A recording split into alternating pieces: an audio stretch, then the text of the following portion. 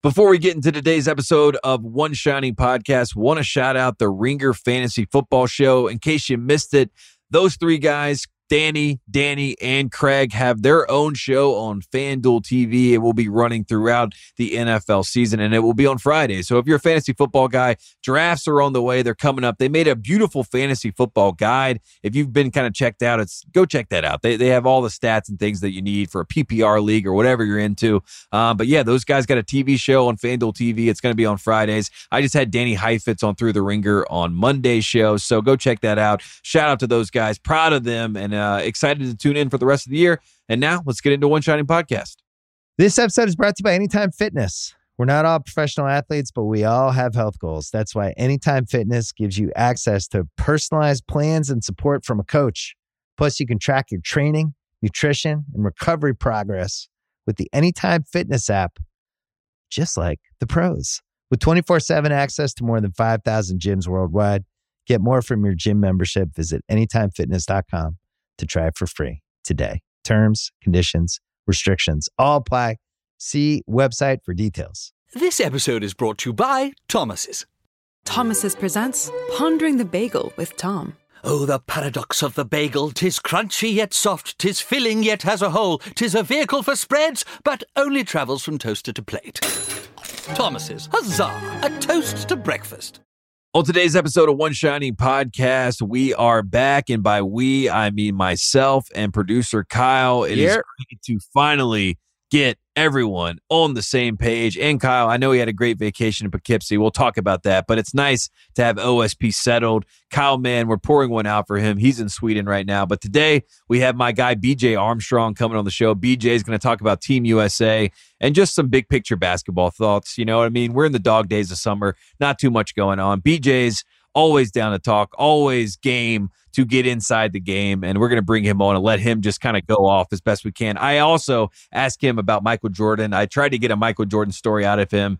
He will not talk about Michael Jordan in front of a microphone. That is just a fact. He will talk around it all day, but you'll get to that. At the top of the show, again, we promised a special guest. The special guest will be at a later date to talk about directly dealing with conference realignment, more specifically the Pac-12 debacle. It will not be today because of some schedules conflicting. But in general, we're going to have that episode at a later date. So it'll be myself, we'll have BJ Armstrong. We'll get up to speed with Kyle, and we'll do some fun shout outs at the end. Kyle, anything else before we get into today's episode?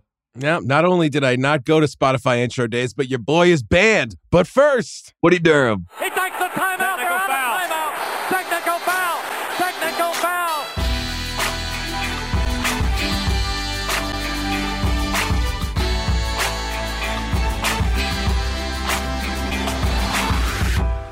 Welcome back to One Shining Podcast. It is Thursday. It is August 17th, and I am in my home studio in Los Angeles, California. And the special guest on today's show that I've been teasing for about a week is not going to be here. Unfortunately, we had some scheduling conflicts come up. The special guest will be on the show. We are figuring out what that looks like. So instead of that, we are going to pivot, which was the original name of this podcast way back in the day. We're going to pivot to our guy, BJ Armstrong, famously came on this show once upon a time and called me a genius. If you call me a genius, I'm a sucker. I'm easily swooned.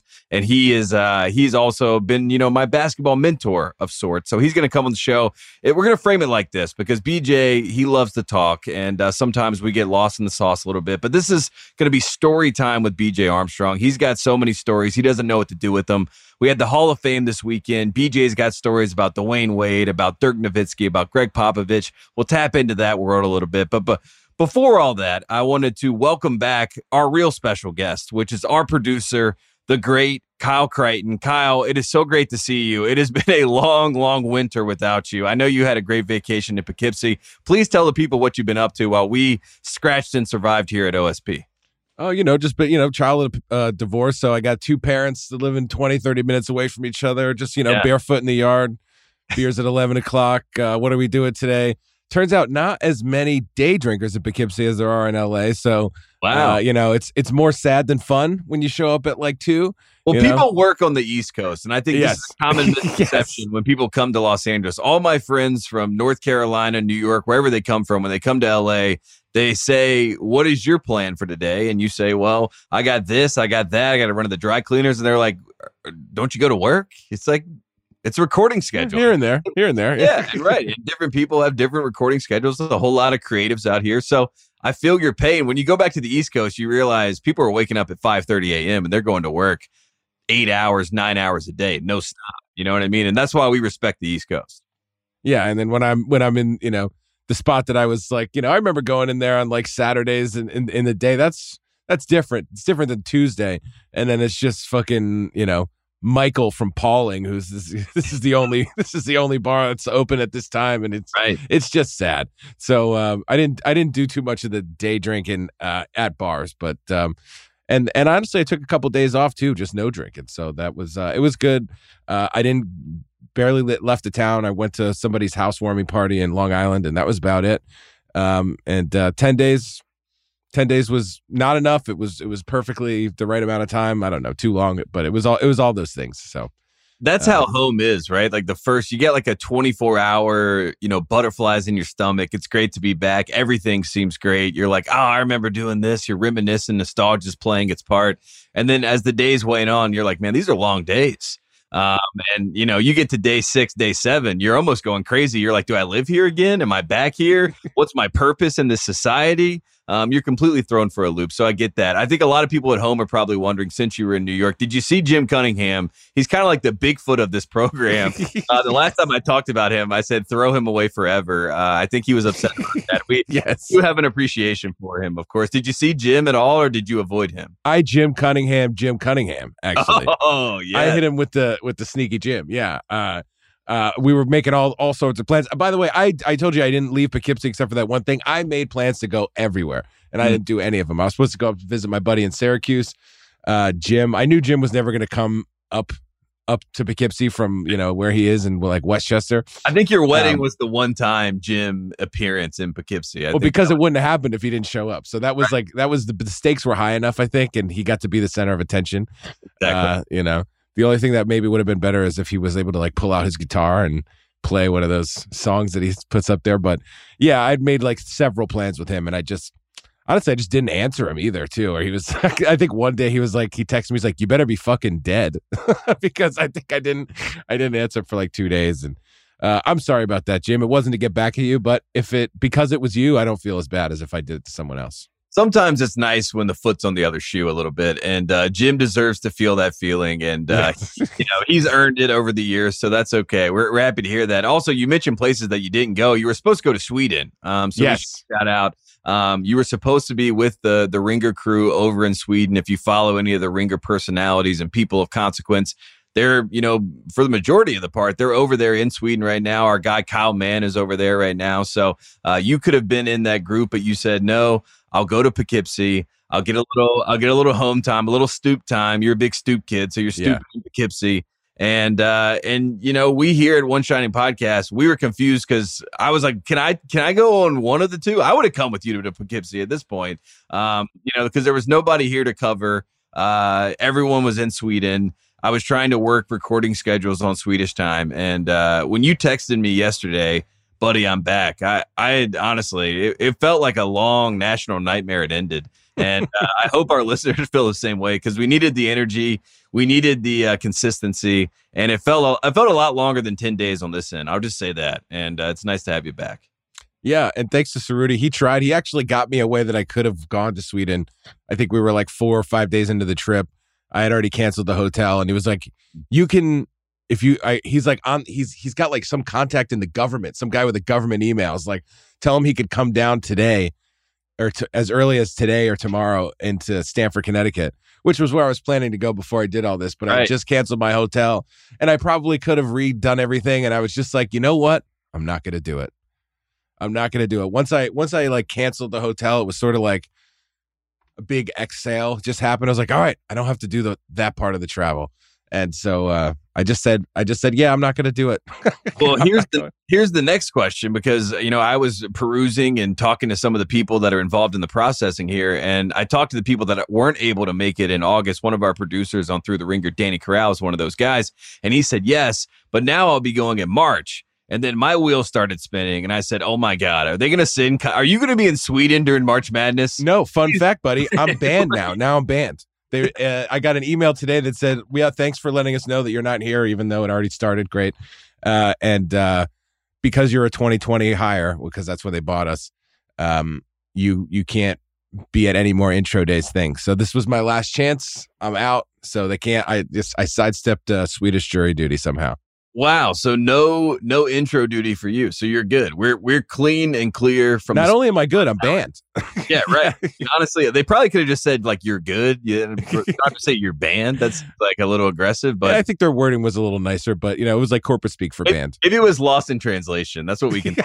Whatever word they used, it was supposed to be like you're set here. They're saying you're set, and then they said you're banned. And we don't know if it's a blip or a bomb, but it seems like all things are good. All right, well, that makes me feel a lot better, because like I said, once I started asking around, there were different people that I didn't even know. They were like popping their heads out going, yeah, I'm going in March. Oh, yeah, I'm going in March. And then I'm thinking to myself, well, I should probably flag this ASAP, because March Madness is not going to move months. And I'm glad you're going to be in the States. That's good, because college basketball, the wheels keep churning. More stories are coming out by the day. John Calipari's back, in case you missed it. I mean, he's everywhere. He's letting people know. The big story in the Battle of the Brands, one of my favorite, little benchmarks that we have here at this program, Kobe Bryant's daughter, Gigi, was supposed to be the future of women's basketball. Such a star, such a tragic story. But his other daughter is in control of the Mamba brand. And she went to Kentucky, and Kentucky is now officially a Kobe Bryant school. So they will be wearing Nike Kobe Bryant shoes. They are officially the Kobe school. North Carolina is the Jordan school. Kentucky is the Kobe school. A lot of people are trying to say, what is Duke going to be now? Because Duke tried to claim Kobe for all these years. Now Kentucky takes Kobe away from them. Huge win in the Battle of the Brands for Calipari. Cal's Guy of the Week is, the Bryant family. For making this possible and getting the brand back to Lexington. But I think the biggest battle on the horizon that we have to keep an eye on now is the battle for the LeBron James brand. Ohio State currently has it. They have the crown on their jerseys. They say they're a LeBron school. Duke, they may pivot to LeBron. Coach K has said he's one of his favorite players that he has coached in his career. Also wants us to think that he went to Duke. So maybe Duke gets in the mix. Also USC, Bronny, playing at USC, hopefully, fingers crossed. And, they're going to be in the mix. So we got 3 schools right now to figure out who will be the LeBron school. And maybe there's a team that we're not even thinking about. Maybe Oregon is one of those teams that gets in the mix. So that's the update in the Battle of the Brands. Kobe Bryant and his legacy will live on through the Kentucky Wildcats. Great for Devin Booker, who was a big Kobe guy himself. Really bad for Jason Tatum, who's also a very big Kobe guy and will not be able to wear Kobe's unless they have Kentucky Wildcats attached to it. So it might be good if you're a Kentucky fan and a Celtics fan. You may say to yourself, there's a chance Jason Tatum, he's wearing Kobe's and slyly supporting the Kentucky Wildcats. So that was a fun story that I saw. I thought that was a cool little update in the world of Nike. Nike just owns everything. So now it's all splintered up about who goes where and what happens. So that's its own that's his own conversation. That was a big story. Again, we were going to talk about conference realignment with someone who's dealing with the day-to-day right now. And the reason he's not on the show is because they're having meetings about this. They're talking through what Washington State, what the Pac-4 is going to do moving forward. So is that what we're down to? We're down to 4. I mean, I was going to ask you off air, but fuck it. We need a couple more minutes before we throw to break. So can you just catch me up to speed and maybe anybody else? Well, we had Eamon Brennan on the show on Monday, and Eamon and I went through this. But basically, yes, there were 12 teams in the Pac-12. Yes, that makes a lot of sense. Yes, now there are 4 teams in the Pac-12. California, Berkeley, which I have been told by someone close to the program that Berkeley is so deep in the weeds right now, they're considering getting rid of athletics as a whole. Oh, my God. They might not even play sports anymore. They are literally going to take their balls and go home, which I kind of respect. Stanford is still in the Pac-4. Washington State, the Cougs, they're still in the Pac-4. And Oregon State, the Beavers, still in the Pac-4. And there was reports that Notre Dame was trying to get the ACC to accept and put an invite out to Stanford and Cal.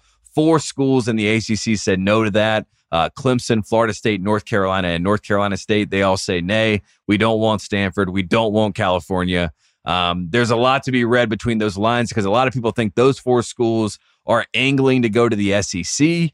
So who knows what kind of it's a lot of collusion, Kyle. But at this point, the Pac-4, there's conversations they may try to reach out to the American Conference and take all the teams from the American and they do a merger. We love mergers where the American and the Pac-4 become the new version of the Pac-12.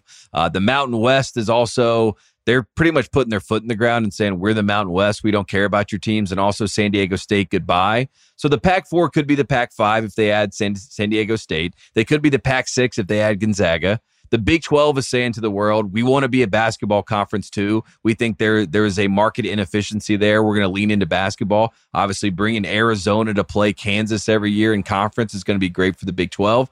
So they're a pass ahead for the Pac-12 or the Pac-4, depending on what they try to do. But they all look pretty murky, and it's pretty much the worst case scenario for Bill Walton because Bill Walton, his son Luke goes to Arizona. They're already in a different conference. They're in the Big 12. His alma mater, UCLA, is in a different conference. They're in the Big 10. So now you have Arizona, UCLA. They don't even play each other, even though that's probably the best rivalry we have on the West Coast right now. Some people argue the Arizona isn't on the West Coast. They're on the West Coast, okay? They're definitely on the West Coast. So I'm going to miss that rivalry. I'm going to miss that game. It's going to hurt Bill Walton's heart. And I just don't know where we go from here. And I think a lot of people were being rude to Oregon State and Washington State. Washington State has diehard fans. They had one of the best college game day atmospheres ever with Mike Leach, Gardner Minshew, a great moment, Pac-12 After Dark, in case you missed it, great times. Also, Oregon State, they dominate baseball. They won back-to-back national championships 05, 06. They have a great baseball program, better than Oregon. So disrespect to Oregon State and the Beavers, I don't like to see it. Cal Berkeley, Jason Kidd played there, in case you forgot. Show some respect to Berkeley and their basketball program. Also, the band on the field was Stanford and Berkeley, right? Right. And then it's Stanford, who every time that they have one of these collegiate cups, that the NCAA puts on, Stanford wins. And it's because they won national championships in fencing and rowing and everything else. But hell, if it's not impressive, because they do it every single time. And in their basketball program, Jared Haas, he seems like he has a lifetime contract, and they get one token 5-star every single year. So Stanford has value. I think those 4 teams have value. It's really sad. And the fact that Oregon and Washington left their state schools behind, it's not cool. I don't like it. And it's not fair to Washington State or Oregon State. And if you are a fan of the Apple Cup, which is Washington versus Washington State, this is like big in the state. There is lines drawn in the sand. People, they get fired up about this. Washington says they still want to play the Apple Cup, but it was a conference game. Now it's, you got to go out of your way to schedule it. And who knows what happens at the Apple Cup. And it's a big problem in the state of Washington and the PNW right now. So the Pac-4, that's the update. They're at a loss. It sounds like the Pac-4 is like guys who forgot to sign up for their dorms and it's about to be syllabus week. And they're like, Yeah. What are you guys doing over there? You guys got room in the house? Is that a big closet? Can I fit the Pac-12 woke up exam week and was like, oh my God, I was in this class. And they have missed every day of class and they have an exam. They're just writing the best email ever right now, about to fire it off. They were convinced they had 14 hours. They had 17 hours and it is over with. They are going to fail and it is not going to be good. Also, Florida State, they were threatening to leave the ACC. It's official. The deadline is passed. August 15th was the deadline for them to put in their notice to the ACC that they're going to leave. Turns out it was all talk. But who knows what happens in the next year as they try to figure out what they're going to do. They're probably going to try to get some of these other schools, North Carolina, Clemson, Virginia, NC State, whoever it may be, to jump on the bandwagon and try to get out of the grant of rights. But as I said on the last episode, the grant of rights is quote unquote ironclad. My brother's a lawyer. He says it's ironclad.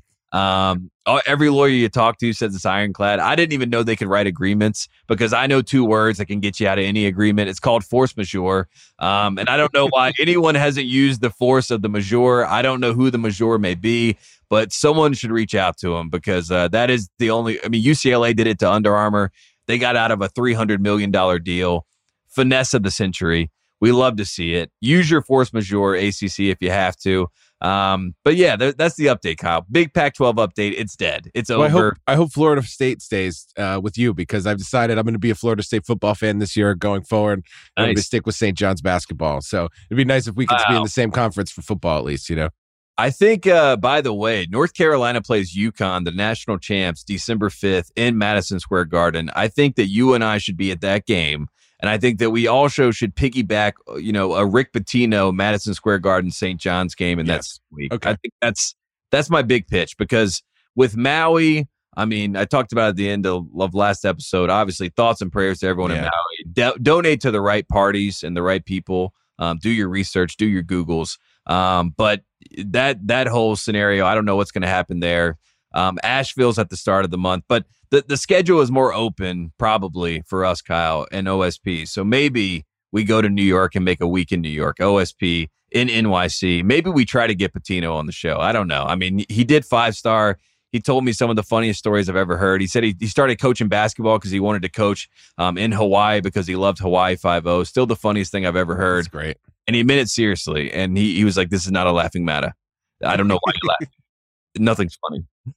So I think we could do that. That would be fun. And I like those 2 fan bases, right? Florida State, they're here to FSU, and that's literally what their mantra is with the ACC. They're like, we're going to fuck shit up. We're going to make some noise here and see what happens. So, and Leonard Hamilton, we love, right? I mean, we love, and I don't feel like I'm bandwagoning anything. Maybe Pitino, but he hasn't really done anything there yet. So it's just sort of betting on the 6 horse or something. It's not like it's Tom Brady over there or something. So I like my choices. It's good to invest now because if Deion Sanders miraculously is really good at Colorado, Florida State will figure it out. Totally. Like they will figure it out. They will get him down to Tallahassee ASAP.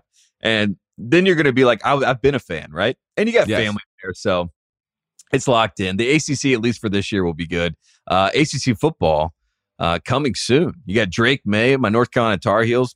I think the best quarterback in the country. Jordan Travis, FSU. That team is a national championship caliber team. Apparently, that's what the people are saying. And then Clemson is always going to be good. So the ACC will be fun. Even Syracuse football, right? For all the New Yorkers out there that are listening, they might be interesting. Harry. Against all odds, Harry, he's going to be locked in on Syracuse football. I do want to talk a little bit about college football this year, just at the end of episodes. So we don't have to dig too deep. Maybe Van Lathan comes on. He tells us about LSU. He does like a whole little history lesson for us. We'll figure all that out. But yeah, that's the top of the show. Again, if you were here for the special edition, that episode will happen at a later date. This is just going to be a fun episode. Kyle's back. He's the real special guest today. And now he's about to be on the line. He's about to join us. He is the great BJ Armstrong.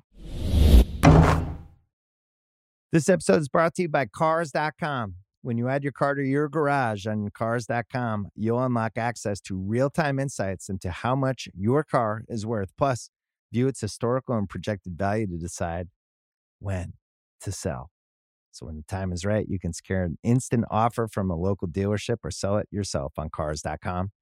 Start tracking your car's value with your garage on Cars.com.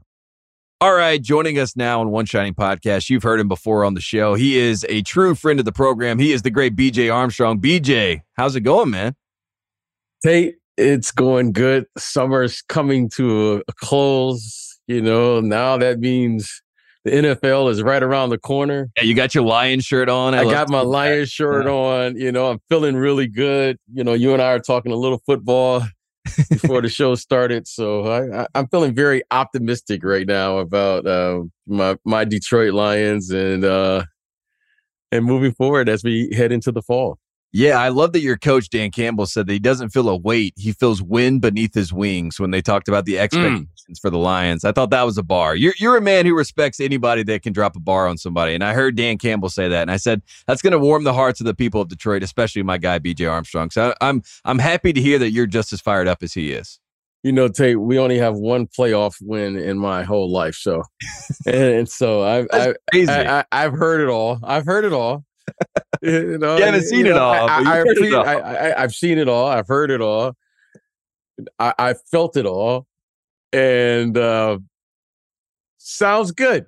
However, season starts here pretty soon, so let's get this season started. And they can show me better. They can tell me. Us Detroit fans, we're tough on our Lions. We love our Lions. I love the Lions, but it's been tough. It's been tough, Tate. It's been tough, but it sounds good. Sounds good.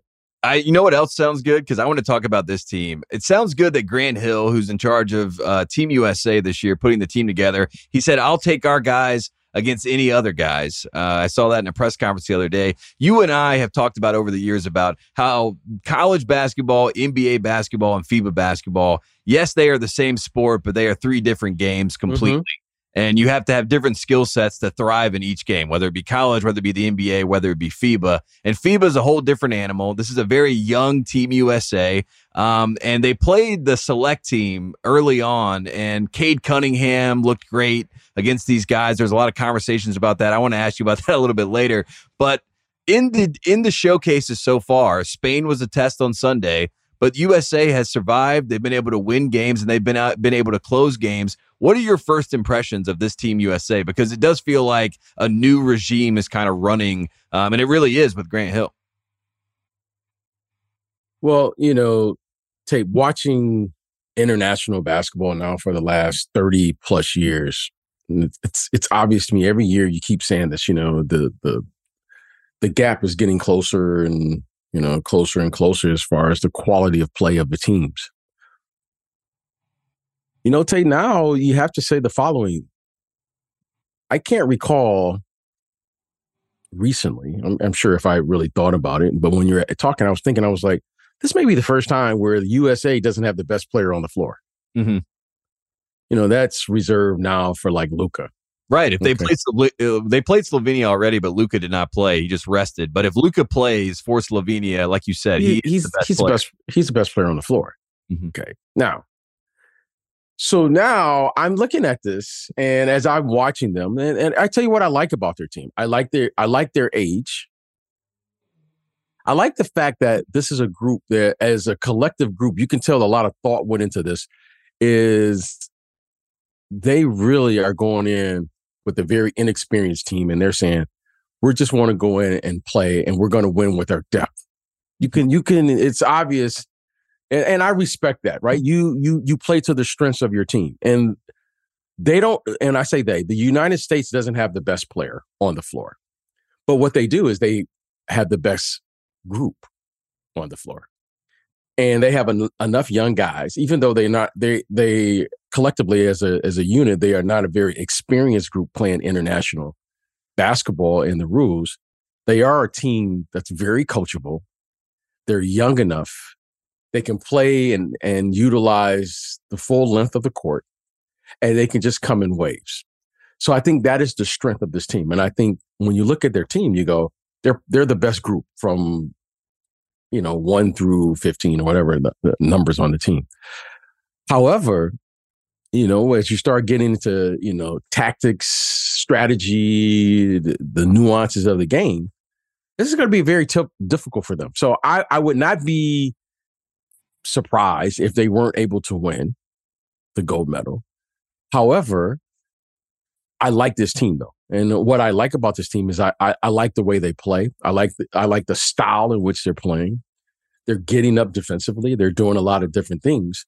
However, Tate, it's going to be very difficult for this group to dominate like we are accustomed to thinking when we think of basketball internationally. They're not going to dominate. Now, do they have an opportunity to win? Yes. Do they have the best team? I still think they have the best team. But this game, and when you start watching the game, you got to look at the strategy, because normally the best player can dictate some level of flow within the game. And that may be reserved for other countries now, having the best player. But I like this team. I like this group. I like what Coach Kerr is doing with their team. I think Grant Hill is correct. They're going to be very competitive. And we'll see how it turns out. But I would not be surprised now because, these other countries, they've caught up. I mean, the players are better. This is truly a global game now. I don't look at it like I used to think, well, USA is, we're better. No, now let's just see the teams. Let's see how it plays itself out. But I think it's going to be very competitive, very entertaining, and I'm looking forward to it. Yeah, the last time that we played in the World Cup, we finished in 7th. So, I mean, that already says something about where USA kind of stacks up. And in the Olympics, you have Kevin Durant, who goes back to the simple, basic math of, do you have the best player on the court? And in the Olympics, they had Kevin Durant. So the answer was yes. And the Olympics prior, you know what I mean? You can just go back all the way to 2008. Yes, you had Kobe Bryant, so you had the best player on the court. 2012, you had LeBron James, you had the best player on the court. So every single time the USA, when they've won at the highest level, they have that simple, basic math of, do you have the best player? And I think that's why people are fascinated with this group, because like we talked about, is it Anthony Edwards? Is it Mikal Bridges? Is it Brandon Ingram? And then the guy that fascinates me the most, and he's pretty much been pointed to as the leader of this group, and you're the guard guru, BJ, Jalen Brunson. What do you like about Jalen Brunson's game and how it translates into the FIBA game? Because he does have that toughness, and a lot of times it's nice to have that in your backcourt. Well, what you have to love and respect about, a player like Jalen Brunson, he knows how to play. Right. I mean, it's clear he knows the game. And when I say he knows the game, he understands angles, he understands tempo, he understands when to pass and when to shoot, which is the most difficult thing for any guard. He has leadership, and the fact that, he works at his game. He knows how to move the ball ahead. He just knows how to play. Now, when you look at his game and you start evaluating his game, you start saying, well, he's not the fastest. He doesn't jump the highest. He's got a terrific handle, but he may not have the best handle, right? You don't think of him up there with, like you say, Steph Curry, Kyrie. But when you put the combination together, he's not the strongest guy, but, he can bump you off a little bit. He may not have the best crossover and all those things. He may not shoot the best. But when you put it all together, you go, this guy is just, he's a bucket. He's a problem. Mm-hmm. He plays screen roll. And the thing you got to love about his game is he's left-handed. And left-handers, especially in traffic, they're really good at finishing because, you don't see too many guys who are left-handed who can finish. And the ones that you do see that can finish, it's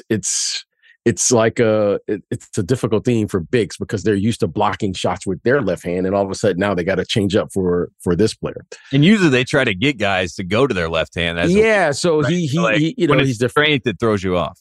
Yeah, so he just knows how to play. I mean, I wish I could bottle up the secret, but he just knows how to play. He knows how to play in fast pace. He knows how to play in half court. He's got a more than respectable 3-point shot. He can finish in the paint. He can bump you off, and he finishes at the basket with the best of them. So, you know what? He is a very, very good player. And my scouting instincts tell me why he slipped in the draft. Well, he didn't slip. Why he would fall to the second round, I believe, in the draft. Mm-hmm. However, when you put him on the floor, you say, "Oh, this guy knows how to play." He is the, he's in today's game, especially, he's the perfect guard. I mean, because he knows how to take advantage of how the game is played today, because he is a scoring lead guard. And you need those guys who can play downhill, who puts pressure on the defense. He's a more than adequate passer.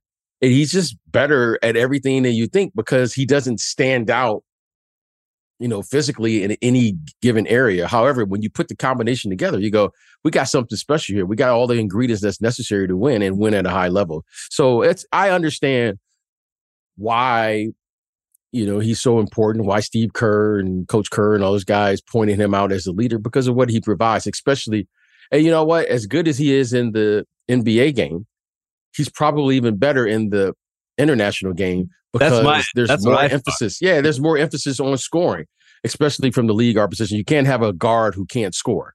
So he's very valuable to this team, and he's going to be a big part of it if they are able to win and win the gold medal.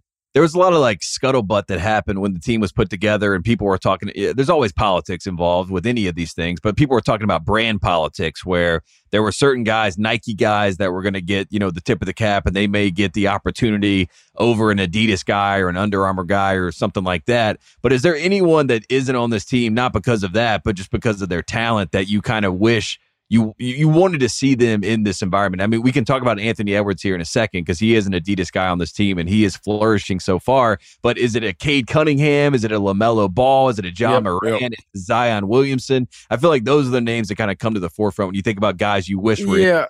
Well, there were a couple guys that I wanted to see, and for whatever reason, but I understand if I were the Detroit Pistons, Cade Cunningham, because he's coming back from injury, I understand why they didn't want to take the risk. Yeah, he got the invite. He could have been on the team. Yeah, Cade Cunningham for sure, with his size and the way he plays. I mean, big athletic guard who could look over the defense, and you talk about more as he wants. Yeah, versatility. He's the prototypical player that you want to play in international play. And then there's another kid I really wanted to see play, Evan Mobley. I wanted to see, because when you look at Jaren Jackson and I go, God, Jaren Jackson and Evan Mobley, not take away anything from the players that are currently there. That's a combination to shot block and do all the things. So you could see Jaren Jackson is clearly the anchor of this team on the defensive end. And, Bobby Portis and those guys provide toughness and all the other things they're going to do. But I would have loved to have seen Evan Mobley participate in international play because of his age, being able to play. I think the style, I think he would fit in. Very coachable kid. And I think he's going to be one of the great young talents in the NBA. So, but there's a number of guys you could stay. But those two in particular, I kind of wanted to see how they stacked up against all of the, best players in the world. And this is always a great place to evaluate players, especially as they're starting off their career and who they're going to be and what's their impact going to be in the, for the rest of their career. Yeah, I like that pick. I think Mobley would have been great. And it's also one of the cheat codes of international basketball. If you have a 5-man who can get the rebound and start the break himself, you're already kind of in plus position. And right. I think that Mobley is one of those guys that you could do that. He has the versatility. He also could play the 4 next to Jaren Jackson Jr. So, I mean, those two guys at the 4 and the 5, you talk about that rim protection, that would be elite. I do like Kessler behind Jaren Jackson Jr. I think he provides some rim protection, but Mobley's a really good pick. What about John Morant? I mean, what would John Morant be able to do in this type of environment? That's the one that even Brunson, I love the leadership and I understand why he's the point guard and he's the leader of this team, but just the pure talent of a John Morant, I just think that would be fascinating in the FIBA game, almost like what Westbrook was early on. Yeah, the difference is when you have a player who is as ball dominant as John Morant, it's a different game, right? Same with Trae Young, right? That's kind of the argument why those guys aren't on the team, because they are special and talented and unique, but they also, the FIBA game isn't the same as the NBA game.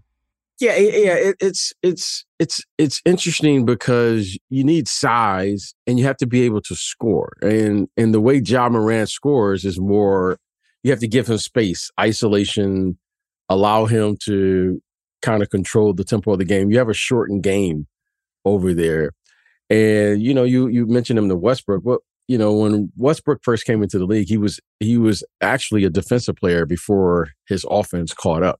Mm-hmm. So defensively, you just put him full court. He just picks up full court. Yeah, he was really special on the defensive end because of his size. He's a little bigger than John Morant. John Morant would be a terrific player. Any of these guys would be terrific. However, the guys in international play, they've improved. The guard play has really improved. And if you're going to have an advantage, you want to have size and athleticism. Okay, smaller guards.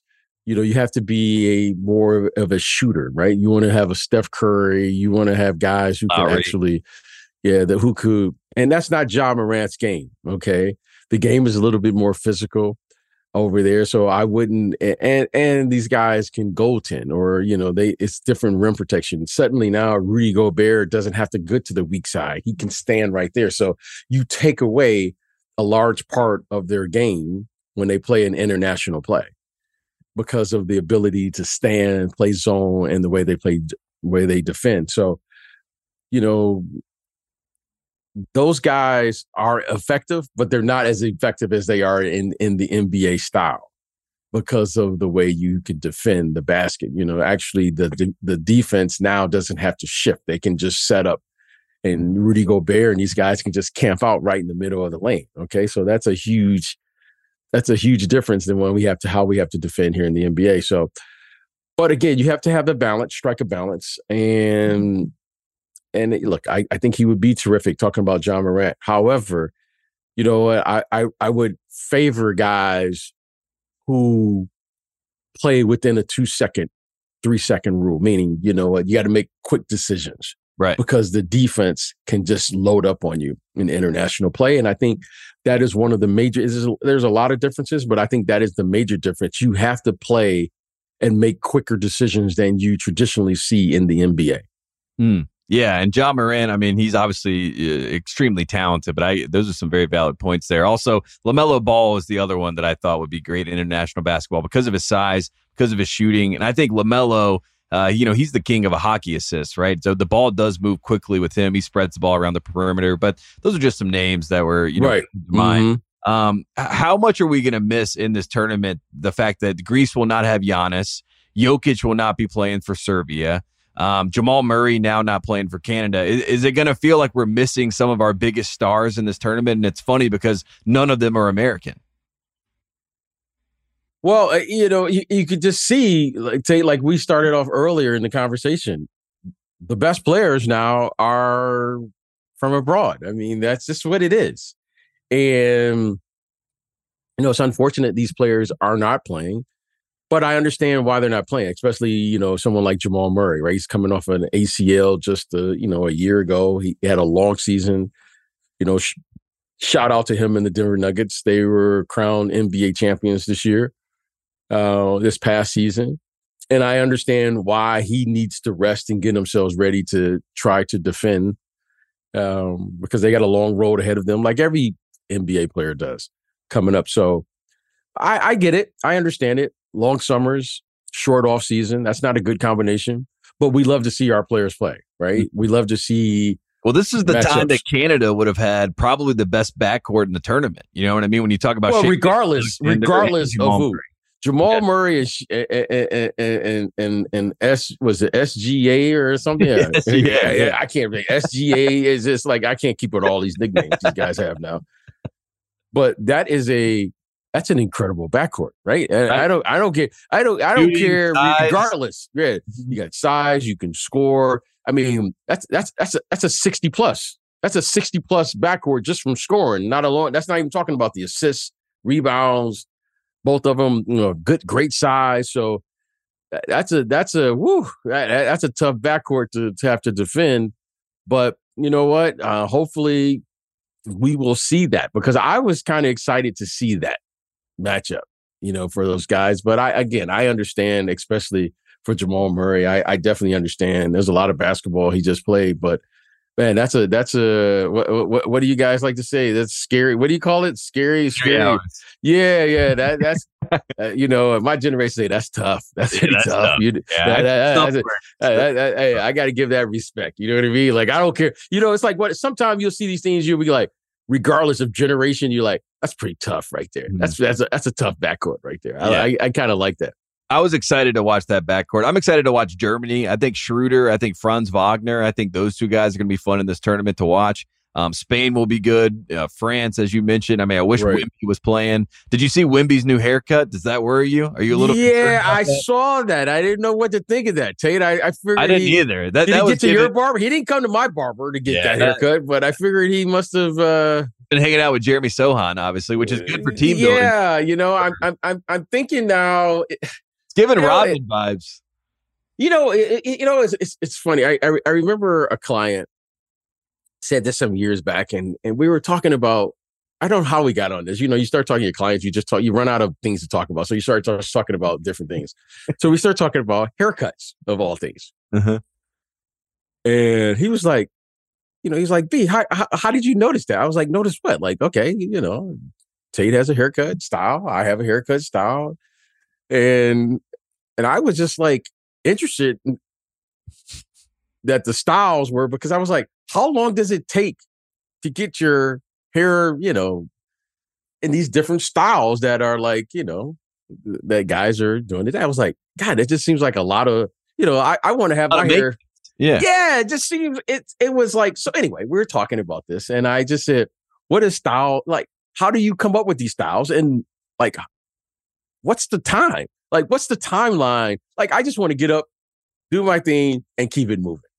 Right. I take 2 or 3 showers a day after workout in the morning, workout after the game, I don't want to spend an hour in the mirror messing around. But these guys have like, I was just kind of, it takes time. And by the way, you're sweating all the time, right? So, I just wanted to, I'm an older guy, so I'm allowed to ask these questions. So he said to me, he was like, oh, that tells everything about the player. That tells like who's working on the game and who's not.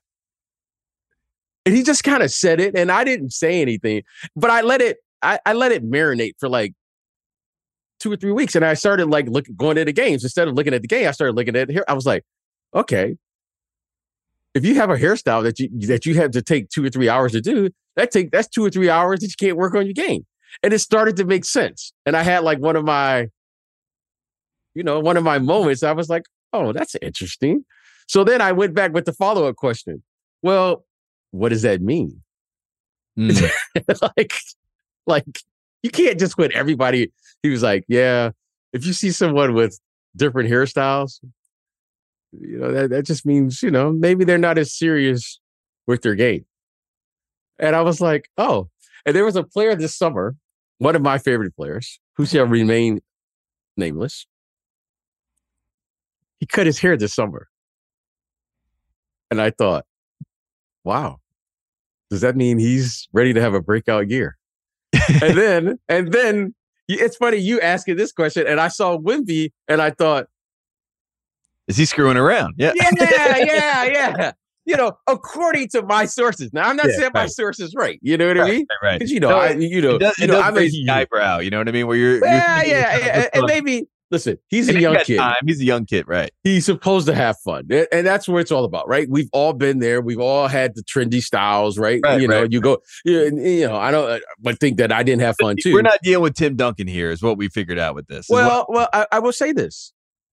We can't forget this. Tim Duncan went to school for 4 years. Mm-hmm. Wemby is just, he should really be in his freshman year. Okay? So that's the difference. We'll get there. We're all going to get there, right? I got photos of me, believe it or not, with some different hairstyles, right? I went through my Big Daddy Kane high top fade phase. You know what I mean? Like we all do it. But it was interesting because I just didn't expect that from him. But it was, and then I started thinking to myself, he's a kid. He's supposed to. So I don't want to read too much into it. But it caught me off guard, though. It did catch me off guard, but it doesn't mean anything.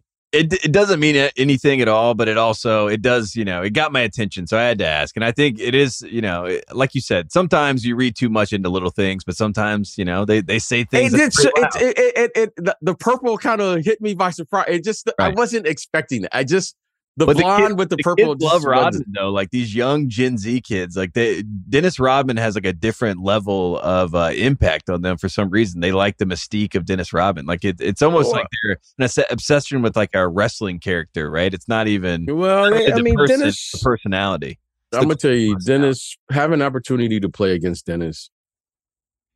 Because you weren't in Chicago when Dennis. No, I wasn't there, but having the opportunity to play against him for many years, right?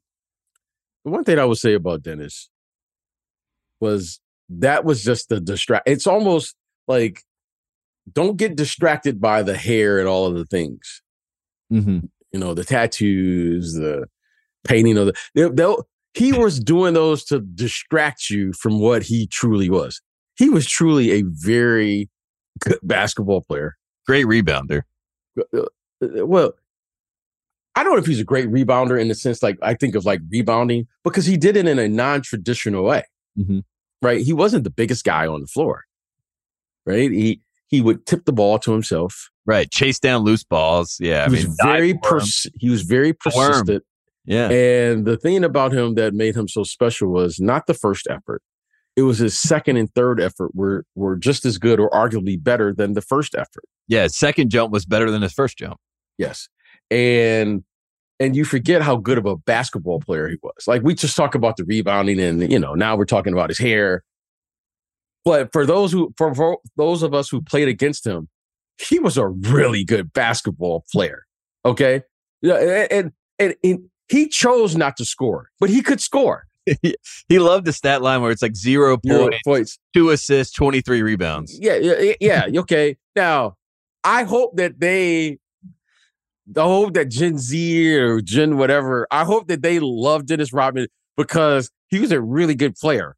Or are they distracted by just what it looked like? I think they like the lifestyle a little bit too. Yeah. Yeah, because let me tell you something. As talented as he was on the court, he also had another talent. Some of us don't need sleep to perform at that game. Now, Dennis Rodman could perform regardless what he was doing off the court. That's a gift. That's a talent. You don't learn that. You don't work on that part of your game. Either you have it or you don't. And let me tell you something. I'm still on one hand to find that many players who could perform at 7:30 after doing what these they were young men back then, what they were doing. Because not many of us could perform at that level, elite level, night after night after night. I'm still on one hand, Tate, to find, and I've played in the league a few years, and I had a lot of teammates. Not many could do what Dennis Rodman could do on the court and off the court and still perform at that level. So, Gen Z, is that who we're talking to here? I think so. I think that's their gen. Hey, know your role and know what you're good at. Right. He was a rare individual. Trust me on that. He was rare. Not because he was a good rebounder. Yeah, he was a good rebounder. He was a Hall of Famer. But he was special off the court. And I mean that with the utmost respect. Yeah, you said that was the mantra. That was the motto always. You go hard on the court just as hard as you go off the court. Oh, yeah. And then you try to work the two together in the best conjunction you can. And some can hang, some cannot hang. And Dennis Rodman could hang. And that's why I tapped out early. I tapped out early in that game. Okay. I knew my role and I knew what I was good at, and I had to figure out what I was good at and what I wasn't good at. And that part of it, hey, Dennis had me beat every day of the week.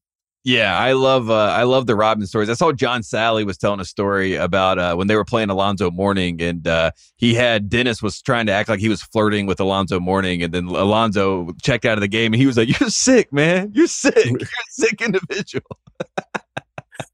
Yeah, we could have a whole, I have so much respect for just the game and people, whatever your preparation is for the game. It really doesn't matter to me. Some guys like to read, some guys like to be quiet, some guys like to, listen to music. Dennis' preparation for the game, it's legendary. And you know what? But he performed, and that's all that matters. And that's what I respect. That's what I love about the game is you see everyone has a different way to get to the space they need to be in, right? And the ultimate space is performance. And however you get there, you get there.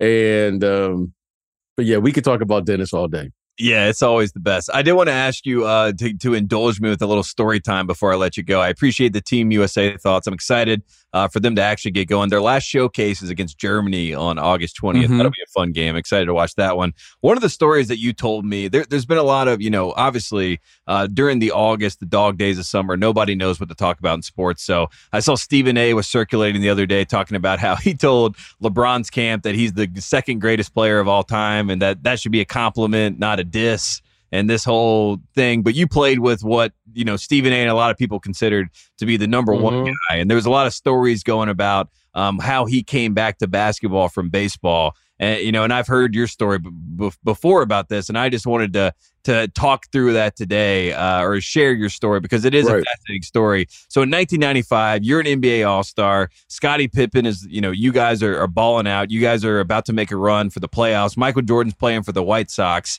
And at the time, Reinsdorf owns both teams, but Jordan's coming to the facility and he's wearing a suit because he's a baseball player. And then what happens? Because I see a lot of this story going around about how Michael ended up going back to basketball. And I always go back to the story that you told me once upon a time.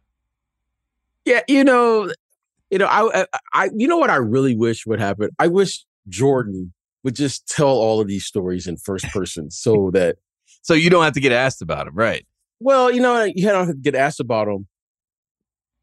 But, there's certain things, Tate, that you value, right? And I value our friendship. You and I talk, and there's certain things that make our friendship work, right? And it's always built on trust, right? If Tate shares something with me professionally, or he shares something with me privately, that's between Tate and I. And that's what's always hard for me about storytelling. Some people are great at telling stories. Like Jeff T. We see Jeff T. Like incredible. Shout out to Jeff T. I didn't even know he was a storyteller, but they're hilarious. Right.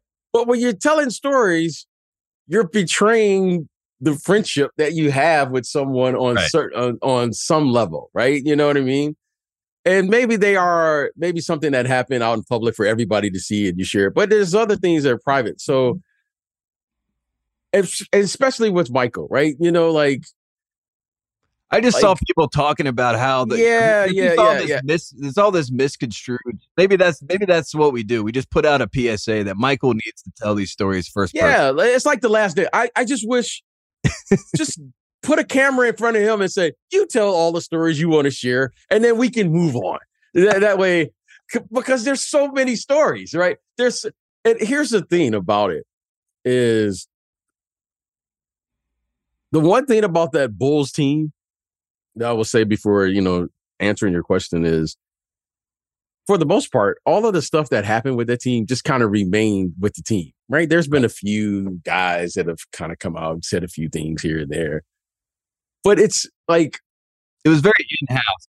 For that Bulls team, it's interesting because none of us we've kind of kept everything in-house. Like, you know what I mean? Like, it's been interesting. Like, he's arguably one of the most famous people ever, Jordan.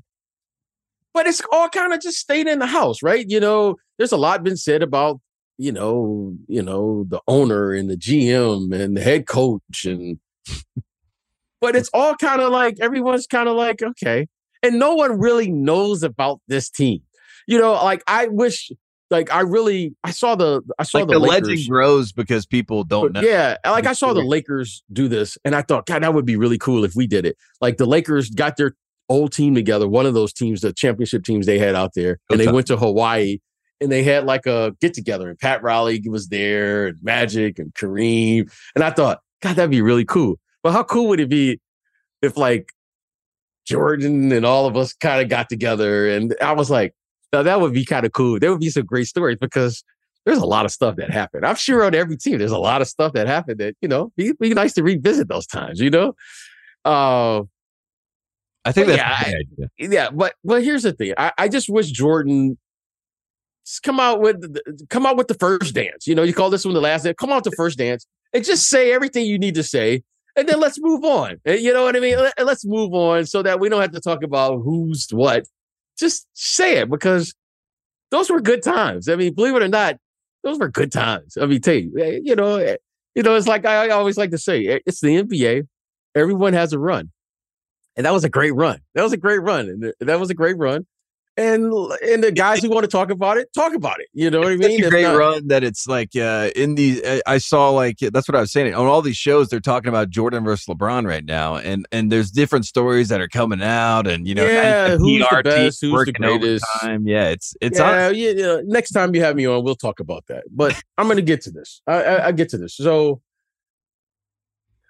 MJ, the one thing about him, and again, I would love for him to say it. I don't want to speak for him. one thing I will say about him is that he was a phenomenal talent, as we all could see. Had a work ethic, and all those things. But his attention to detail was like incredible because he wanted to know not only what he was doing, what his defender was doing, he wanted to know what you were doing, what your defender was doing. He wanted to know what the coaches on the other side was doing. He wanted to know what our coaches, and he could take all of this information and process it, the information. So during his time away from the game, we were always talking about the game.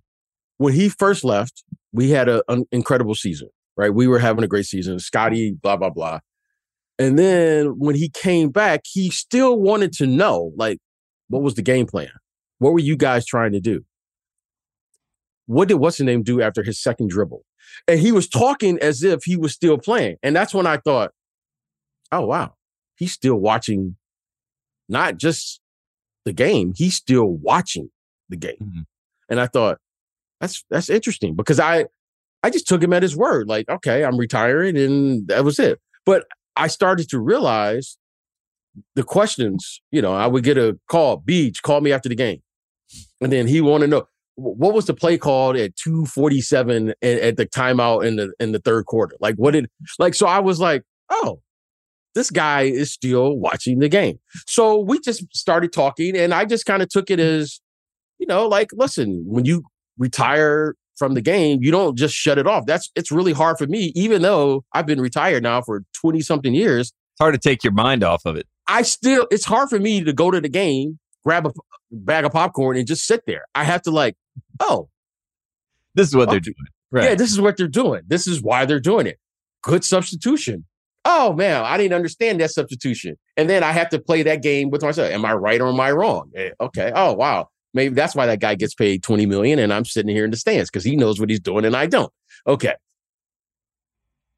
So I began to realize that. And then suddenly I realized that it wasn't off. And that's the one thing for us who know him. It's not like he turns it on to be Jordan when the lights come on. He's really like this every single time. Like, he's competitive every moment of the day. It's not like sometimes he's competitive or sometimes he practice hard or sometimes. It's like, that's who he really is. And people are like, oh man, nobody could do that. Yeah, well. Like you said, there's a rare group. Yeah, there's some people, sometimes you'll see something in life you don't see. Well, let me tell you something. He's really like that. Mm-hmm. And we're just giving, and because I don't want to sound like I'm crazy, I'm giving you the toned down version of what he's really like. Like, he truly, we missed the best part of Jordan because we didn't tape his practices. That's where he was incredible. Like, yeah, he was phenomenal at the game. And he should be, people should argue who was the greatest game. Yeah, based on what we all saw and ability to perform and championships and all those things. But ladies and gentlemen, I'm here to tell you, like, I saw something I've never seen. None of us know what we saw because when you talk to guys who play with it, when we talk about it, everyone's like, yeah, that was kind of crazy, wasn't it? Like, there's no one that should be able to perform like that. Yeah. Every single day in practice. Not the game. The games were 82. He did this every day in practice. Okay? He performed with this level of intensity and brought that energy every single day. And the things he did in practice, because he was experimenting, were just simply incredible. We haven't seen the best player because we don't have that footage of how, as great as he was in the game, and he was simply incredible. There were some things that I saw in practice that no one could do. And he did this every single day. He brought that every day. He played 35, 40 minutes. The next day in practice, you could think, oh man, okay, those guys are going to be, they won't have good energy. And he would somehow figure out how to be good that next day. And he would practice with that energy every day. He would win every drill every day. And we were trying. These were professional athletes. These weren't like, wasn't like everyone was just like, well, Jordan is here. Let's just see who can finish second. No, we were like every day, somebody would, every day you could raise your level or whatever, you know what I mean? You would have your moment. And he would meet that challenge every day.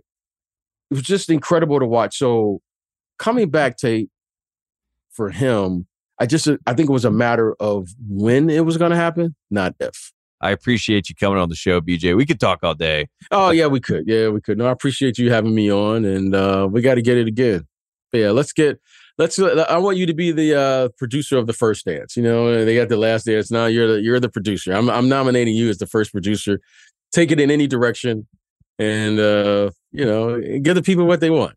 Get Jason Hare back on it, and that's our guy. We'll get him to come in and direct it again. We'll get the iPad. We'll do the whole thing. We'll make it work. BJ, Jason, if you're listening, please.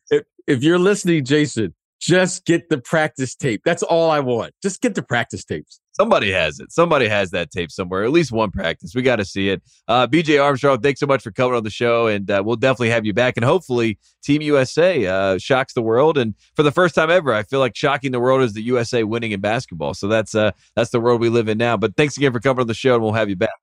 All right, Tate, thanks. This episode is brought to you by State Farm.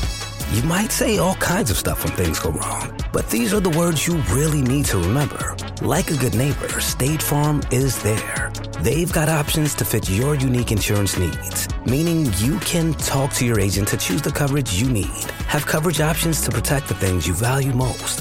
File a claim right on the State Farm mobile app and even reach a real person when you need to talk to someone. Like a good neighbor, State Farm is there. A lot can happen in the next 3 years. Like a chatbot may be your new best friend.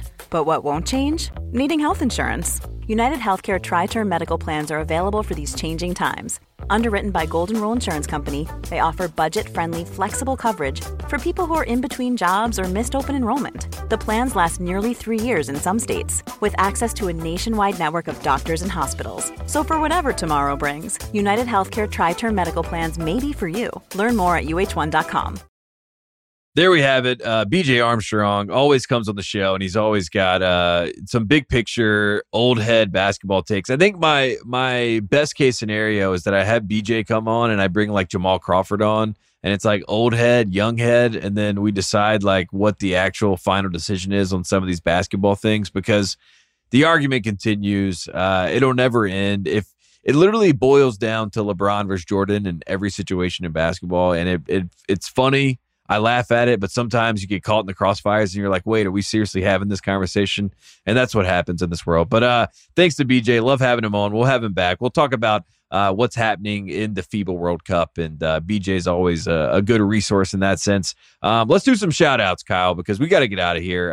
It is Wednesday on the day that we're recording. I know you're listening on a Thursday, but we're getting to the time where Kyle needs to go to the Frolic Room. And first and foremost, I want to shout out the Frolic Room because you're back, Kyle, and I'm sure that they missed you there. I hope that you're able to get there very soon. Get to see Troy and all the boys and have a great time. We saw some fans on Twitter reaching out that the Frolic Room has become like a tourist destination. It's like an Easter egg. It's like an LA right. Easter egg or something. People just come out here and they go to the Frolic Room and then they tweet at Kyle. So I thought that was great to see. I love to see it. It's got to be good for business. Yeah, shout out to the guy who went like 3 weeks ago, and Blade, who the other bartender, was like, a guy named like Jordan or something? I was like, no. And he's like, well, he just paid for your next 6 beers and he left me an awesome tip. So thank you to Jordan, who stopped in a couple weeks ago. I haven't got to cash in on those yet, but soon. Michael Jordan came to the Frolic Room and got you 6 beers. What Michael Jordan's namesake sounds like, I don't know. He's the greatest fan of all time. He's the GOAT fan. I love anyone named Jordan. So if you're named Jordan, I respect it. Love to hear that. Love to hear that the people are taking care of each other. Next shout out for me. Shout out to Louisville. Put your L's up because there's another L. Trenton Flowers, who, if you saw the video, he put out a video where he's like acting like he's going to dunk from the free throw line, but he pulls up short and kind of like runs into the wall awkwardly. And it was supposed to be like a TikTok funny trend or whatever. But anyways, 2 days later, he announces that he is going to go play for the Adelaide 36ers, which is not the Louisville Cardinals. So he's going to go be playing in Australia professionally. He then went on a show and said that Kenny Payne, head coach, spelled Pain in this case, of the Louisville Cardinals, had not returned his text and phone calls, and he had called him 7 times. So there is all types of scuttlebutt and drama and whatever you want to call it coming out of this situation. But one, I wanted to shout out Kenny Payne because I do like the idea that he's like, if this kid's not with us, I never want to talk to him again. It's a very bold move, but I almost respect it. Or it's a really bad look for Kenny Payne where he doesn't even text or check his messages or his phone. That would be worst case scenario. But our guy, Eben Brennan, wrote all about this. He wrote about the expectations for Louisville fans this year. I think they expect pain and not the good kind. So Kenny Payne, wanted to give him the shout out. That was a big story that came out in the last couple of days. Also, Dickie V's preseason top 25 came out. Shout out to Dickie V. He is going through procedures right now for his second battle with throat cancer. We're sending him all the thoughts, prayers, love, all the above. My dad's been texting him about this North Carolina team this year, and Dickie V's locked in. He's more locked in than ever, despite all the stuff going on. So Dickie V, if you didn't see it, his preseason number 1 team is the Kansas Jayhawks. I'm not going to be persnickety about this, but I do think that Dickie V should have had Duke number 1. Duke should be number 1. And in fact, when I put out my OSP preseason top 25, I can guarantee you one thing. The Duke Blue Devils will be preseason number 1. That is what they do. They are preseason number 1. Last year, North Carolina took the mantle from them and they just completely shit the bed. That is what Duke is supposed to do. I'm putting them back in their rightful spot. Kansas, I think you have a better basketball team, but that's not what preseason rankings are for. It's for brand plays. And Dickie V, I like the top 25. It was a very real top 25, but also at the same time, Duke should have been number 1. Shout out to John Calipari and DeMarcus Cousins. There is a full court press happening via Stephen A. Smith and the Kentucky powers that be to get DeMarcus Cousins back in the NBA. I'm a big Boogie fan. I'm a fan of anyone named Boogie. It's just a great nickname. And I like the idea of Boogie being back in the NBA. Why not? John Calipari said he'd be a top 5 center in the game right now. Stephen A. Smith echoed that sentiment. We have some of the best. The MVP is a center, and the guy who just won Finals MVP is a center. So we have some really good centers in basketball, but it sounds like Boogie could be top 5 if he comes back in the league. So again, shout out to them. That's all great stuff. Kyle, I know you were going to Google some headlines. What is happening in the world of college basketball via The Spun? I actually got you, but I arranged my tabs in most interesting to least interesting, so we will get there. I promise you. Just this one was just it's a Rick Pitino quote. I was looking. There's several high profile coaches in both football and basketball speaking about conference realignment. I just liked Pitino's tweet. He's my guy, so I'm going to read it. I was trying to read what Chip Kelly said, but the Athletic upped their price to like $2 instead of $1. I have a subscription. Okay. What happened to the McDouble, man? It's $3 now. I don't know what's going on. But anyway, here's what Pitino said about 10 days ago. Doesn't it make more sense for football to break away to separate leagues and just allow the rest of sports to compete regionally? Rivalries remain and minor sports don't spend half their day looking for bad food at airport restaurants. And don't I know what that's like? So... And Chip Kelly was basically just echoing stuff, but I just like, and Chip Kelly is one of the guys who jumped, you know what I mean? Well, at least whose schools jumped to conferences. So I just like that the heavy hitters aren't being quiet. So that's good. It's also a very fair point. And I saw The Athletic did a whole thing about how all the college basketball coaches are getting together and they're basically saying if Notre Dame can play football independently and everything else be in the ACC. Right. That was Chip Kelly, I think. Football team be independent and everything else be in the normal conference. That would make too much sense. That's really what it comes down to. And it doesn't make enough dollars and cents. And that's what it also comes down to because we know what this is. This is all about money. Duh. Yeah, TV Every deals. single time. It always comes down to money. And Rick Pitino's right. Chip Kelly's right. You could probably go ask a 7th grader and they would say, what would be great? The Olympic model for college sports. And people know, but the fact is that people don't care. And the people that have power don't care, as we all know. So shout out to Rick Pitino. He's fighting the good fight. We love to see it. Shout out to Awful Announcing and Trilly Donovan. He basically just confirmed he's going to be, for everyone who doesn't remember, he was doing all the scoops for the transfer portal and other stuff leading up to it and before and after the tournament. So he was talking to somebody from The Athletic who I'm not going to name because they won't let me read their stuff for free. He said, I got to be careful because it's one of those things where it's not like nothing's going to incriminate me or anything like that. A lot of this is just about keeping it anonymous, keeping the mystique behind it is important. So I guess that way you don't get shit on for bad scoops. So I don't know if I can really get into exactly what I do, but I'm in a position, and all of the people involved are in a position where we're able to get some information before some other people. And that's probably all I'll say about that. So Trilly Donovan, way to say nothing but say a lot at the same time. Yeah, I saw that he got a full feature, which I don't know who Trilly Donovan is, but I do have to respect the game. He is, having the cloak and the ability to be nobody and be invisible and say anything and get away with anything. I love that. I mean, the worst thing about my job is I have to play Tate Frazier. That's the worst. I wish I was playing a character, That's why these Barstool guys, they got it great. You make up some nickname, like everyone calls me Schlacky. And then that's Schlacky shitty take, not your government name. You know what I mean? So it's good to have some sort of veil in the world of sports media, especially today. So shout out to Trilly Donovan. I'm guessing he's a Florida fan, or he works for Florida, or he's definitely biased and a bit of a hater at times, right? I mean, bit of a hater. He definitely does not like North Carolina. I don't know where that comes from, but look, let's be honest with it. Billy Donovan and Roy Williams don't like each other. There's a long history there between. It started with the Mike Miller recruitment way back in the day when Billy Donovan wanted to get Mike Miller, and Roy Williams at Kansas wanted to get Mike Miller, and bags were dropped, things were said, and the rest is history. So I don't know who it is. I honestly thought at one point it was our old I thought it could have been Titus. Really, right? I mean, that's what I thought potentially, but it doesn't seem like that's the case. I have no idea. Did they even? I mean, you can't read the article, but I mean, he didn't even. He had to talk to somebody. Someone talked to him and knows his voice, unless he did the. Unless I guess, or the like AIM style, like chat bots or something. I don't know what's going on. What happens when he if he let's say he goes to Threads, let's say, X or whatever it is blows up, and then he's got to go to the Threads. Threads takes from your Instagram and then contacts get, who knows? There's a lot of, hopefully for his sake, he's thought about all these things, because he's putting his stock in Tesla right now and hoping he doesn't have to deal with this. He wants to be in that box, I guess. I don't know. I find it fascinating. I do like the scoops. The scoops are for free. They're on Twitter or X, and he puts it out there. So, and he's been right more than he's been wrong. He might have been right pretty much every time. So he obviously knows the coaches. If anybody's tracking that, I'd love to know what his record is. Yeah, and if you think you know who it is and you want to come on the show and guess, I mean, why not? I mean, I'll play the game. Who is he? And I'll make up a name, and then I'll just say who people think it is, and then that way nobody's at fault because I'm Swifty or whatever. Yeah, right. Just make up a nickname and you'll be fine. That's the beauty of the sport. So shout out to Trilly.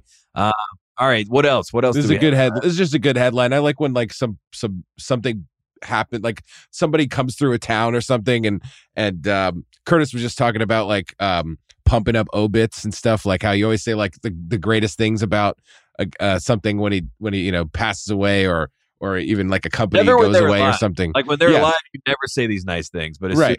So this is just, it's not the same, but it's still kind of the same thing. This is the Jewish press is really loving these two teams right now who are in Tel Aviv and as part of some sort of trip. So this is from the Jewish Telegraphic Agency. Two top U.S. college basketball teams are in Israel right now, and those teams would be Arizona and Kansas State. I don't know if they would be top teams, but I guess Kansas State was exciting in the tournament. Arizona was doing pretty well in the polling, I guess, but I just thought it was funny. There's a bunch of Jewish. This isn't the only one. This is probably one of 7 Jewish headlines I've saw that it was just pumping up Arizona and Kansas State. So they're happy to have people in their hometown there. So they're pulling out all the stops in there. You would think they were they were in the Final Four last year. Yeah, but also Bruce Pearl put out a tweet saying that we are not, as a country, protecting Israel enough.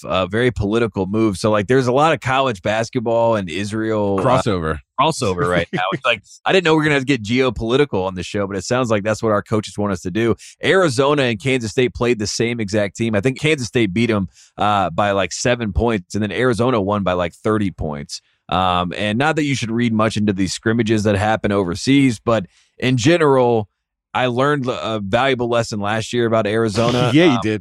I was all in on Arizona. I thought they were going to win the championship. I watched them in Maui. They had all the talent in the world. Ballo's hand was a big issue. Kirk Kriisa taking terrible shots was a big issue. I was worried about that. But Bill Simmons, one of his greatest predictions of all time. I mean, he just said, I just think Princeton beat.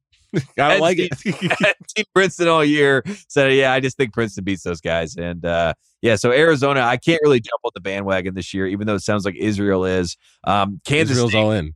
Yeah, they won the hearts of America. So it sounds like they have America and Israel at this point. So good for Jerome Tang. And I like the headlines. That's good. It's good for international relations. Good. This is a quick one. Now, just with the new conference realignments, there's analysts making predictions on the next good rivalries. So this analyst from CBS Sports predicts that Kansas and Arizona is going to be the next must-see TV rivalry. I don't really know what anybody thinks about that, but I think it's exciting that people get to just be like, all right, now let's make some new rivalries right now. Yeah, I like that. Also, I think the best rivalry, that's a Big 12 rivalry, right? Arizona will be in the Big 12. They'll play Kansas. Big 12 is trying to say that they're also a basketball conference. So tip of the cap, respect the Big 12. The Big 10 is going to have probably my favorite new rivalry. And I think on that same article, they had UCLA, Indiana. They were close, but it's not right. The real rivalry that's about to happen is Purdue versus UCLA. Purdue is John Wooden Central. They have a John Wooden statue. UCLA is John Wooden Central. They have a statue. If you haven't been to Indiana, pretty much every city has a statue of John Wooden. That's what I learned when I drove through that state. So now we have the alma mater versus the school that he made into a dynasty. They're going to play each other in conference. Mick Cronin's Final Four run started in Mackey Arena with Hep Cronin, his dad, in the crowd watching this magical run from a play-in to the Final Four. It all started in Mackey Arena. There was John Wooden magic in the air. So I just think Purdue-UCLA is going to be a rivalry. It's going to be the Wooden rivalry. I'm going to be locked in on it. You and I are locked in on the Wooden Award. We'll be back at the ceremony. So we're Wooden guys, and I'm part of this new rivalry. I think Arizona-Kansas will be great. You got two blue blood level programs, obviously, but UCLA-Purdue, that's the one I'm locked in on. No shade to Indiana, but I just feel like Mick Cronin's, he's kind of like, he's got a Purdue mind, as a basketball coach, and him versus Painter, Cronin, Painter, coming out to LA, going to West Lafayette, also could be West LA. But in general, it's going to be a matchup there. And that's my new favorite rivalry, Purdue versus UCLA. There you go. Okay, now we're into the juicy stuff because Angel Reese went to the beach with her boo. Yes. It's Florida State's Cameron Fletcher, spelled like the Cameron that you know. Yes. And so they said some nice comments back and forth to each other. And the last line in this article is Reese even showed off a new tattoo that reads Cameron, tat your name on it so you know it's real. That's nice to see. So that's not from the Spun. That was from an even lesser known place. And then this was just a headline that's hilarious. It says, Cleveland guard Hannah White stuns the college basketball world with exotic pics from her Vegas trip. She's, a beautiful girl who went to Vegas, went to slam ball in Vegas, actually. But when I actually had to read, I was like, I feel like I would have seen this girl, all over the place if she was a college basketball player. It turns out she played 6 games for Cleveland State in the 2020-21 season, and she averaged 0.7 points per game. So she has been out of the game for 3 years, and she posted some photos that looked nice in Vegas, but all of a sudden she shook the college basketball world up when I'm sure nobody really knows who she is. But I just loved when these websites have to run game in the headlines. I love when the aggregators are a little horny and they're just going to go find this girl that played college basketball 3 years ago and then write an article about her, risque photos that she put online. That poor girl, she's like, I'm out of the game. Like, why are you covering me? I don't play college basketball. Why are you covering me as a Cleveland State point guard? Right. And then you shit on me and you're like, you scored 0.7 points per game. It's like, come on, man. You just said she has 130,000 followers on whatever. Why'd you have to throw that in there? That's major shade. I'm happy for Angel Reese. I like Cameron Fletcher. I also like that. Getting the tattoo is smart because you can always say it's Killer Cam, right? Yeah, just throw a little pig flip phone or something in there. Like my favorite song was Hey Ma when I was in 7th grade. That's why I had this tattoo. It's not about my ex-boyfriend or anything. You can move on for that. I like the versatility from Angel Reese. Very smart move, savvy move. Feel bad for the Cleveland State former point guard. It sounds like she got targeted by the aggregators. Pour one out for her. And you mentioned slam ball. This should probably be our final shout out. We're on the right side of history because I don't know if you've seen the slam ball Twitter account, but they do not mess around. They have been attacking the haters. They have been taking down the haters. And the fact that you are a mob guy, the fact that I said I like slam ball and I watched the first event, I think it saved us from attacks. I mean, they went at the 3-man weave guys. Anyone that's had anything to say, random Twitter guy to famous Twitter guy, they have taken them down and brought them to the mud, and they have won. So in general, oh my God, the mob is 16-0. Are you kidding me? Are you kidding me? I think they were 3-0 when I jumped on. Come on, they're 16-0. I love slam ball. I just want that on the record again. Kyle Mann was on the wrong side of history with this one. 100%. I hated that he did that, but we're mob guys until we die. That's just a fact. Everybody Cosa Nostra, baby. Yeah, and I cannot wait to watch more slam ball. It is a great sport. This thing of Oz, it's great. It's awesome.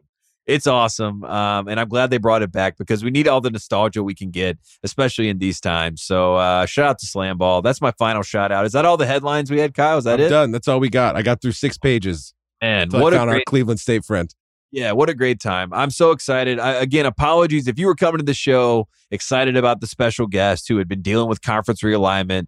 Again, that episode will happen at a later date. There were some complications scheduling wise. We apologize here at OSP. We will be better. We will figure it out. But on Monday, we have an old friend of the program I'm very excited about. Michael Lombardi is going to come on the show. Kyle Mann is in Sweden with the rest of the Spotify crew. So we have a free open Monday. Lombardi said, "What are you doing? I got a book coming out." I said, "You come on the show. You plug that damn book." And he's locked in and ready to do it. So I'm excited. We'll talk to Lombardi about Philadelphia sports, The Sopranos. I'm rewatching The Sopranos again. I'm back in. This is the 3rd time I've watched The Sopranos, and every single time it's like comfort food. It's like chicken parm. You just know it's going to be good, and you're happy to have it. And you know you're going to leave full and satisfied until that, it cuts to black at the end. But we won't talk about that. But Lombardi will be on the show. I'm excited about that. Kyle, I'm so happy to have you back. It feels real. It feels like OSP's moving in the right direction again. I'm happy. The light is shining on me as I talk about it. So we're all good here. I appreciate everybody listening to One Shining Podcast, and we will see you on Monday.